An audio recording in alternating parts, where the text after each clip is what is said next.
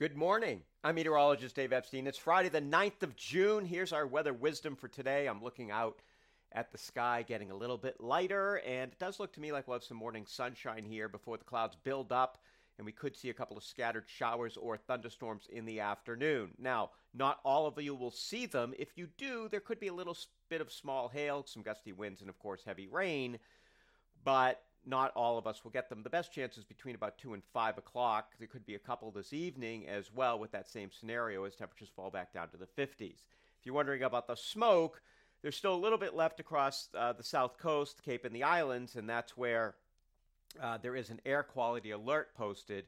But up towards Boston, the air quality should be pretty good for today. So other than the clouds and maybe a shower, that's the real issue, I guess, with the weather. So not a big deal. Now, tomorrow, mostly cloudy skies. Again, some glimpses of sun. We saw that yesterday with the sun popping out for a little while, then the clouds would build back up.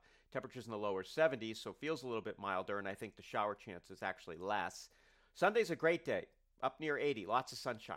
Westerly winds turning sea breezy in the afternoon, cooling it back across the North Shore, as well as portions of Boston and down towards the Cape and the islands. But all in all, it's a great day.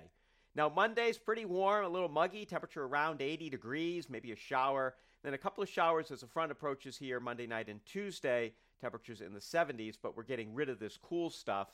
Temperatures more conducive to the month of June over time. Now, if you're wondering about the fires, they're going to continue to burn up across Canada. They're way up in the boreal region, tens of thousands of acres being burned up there.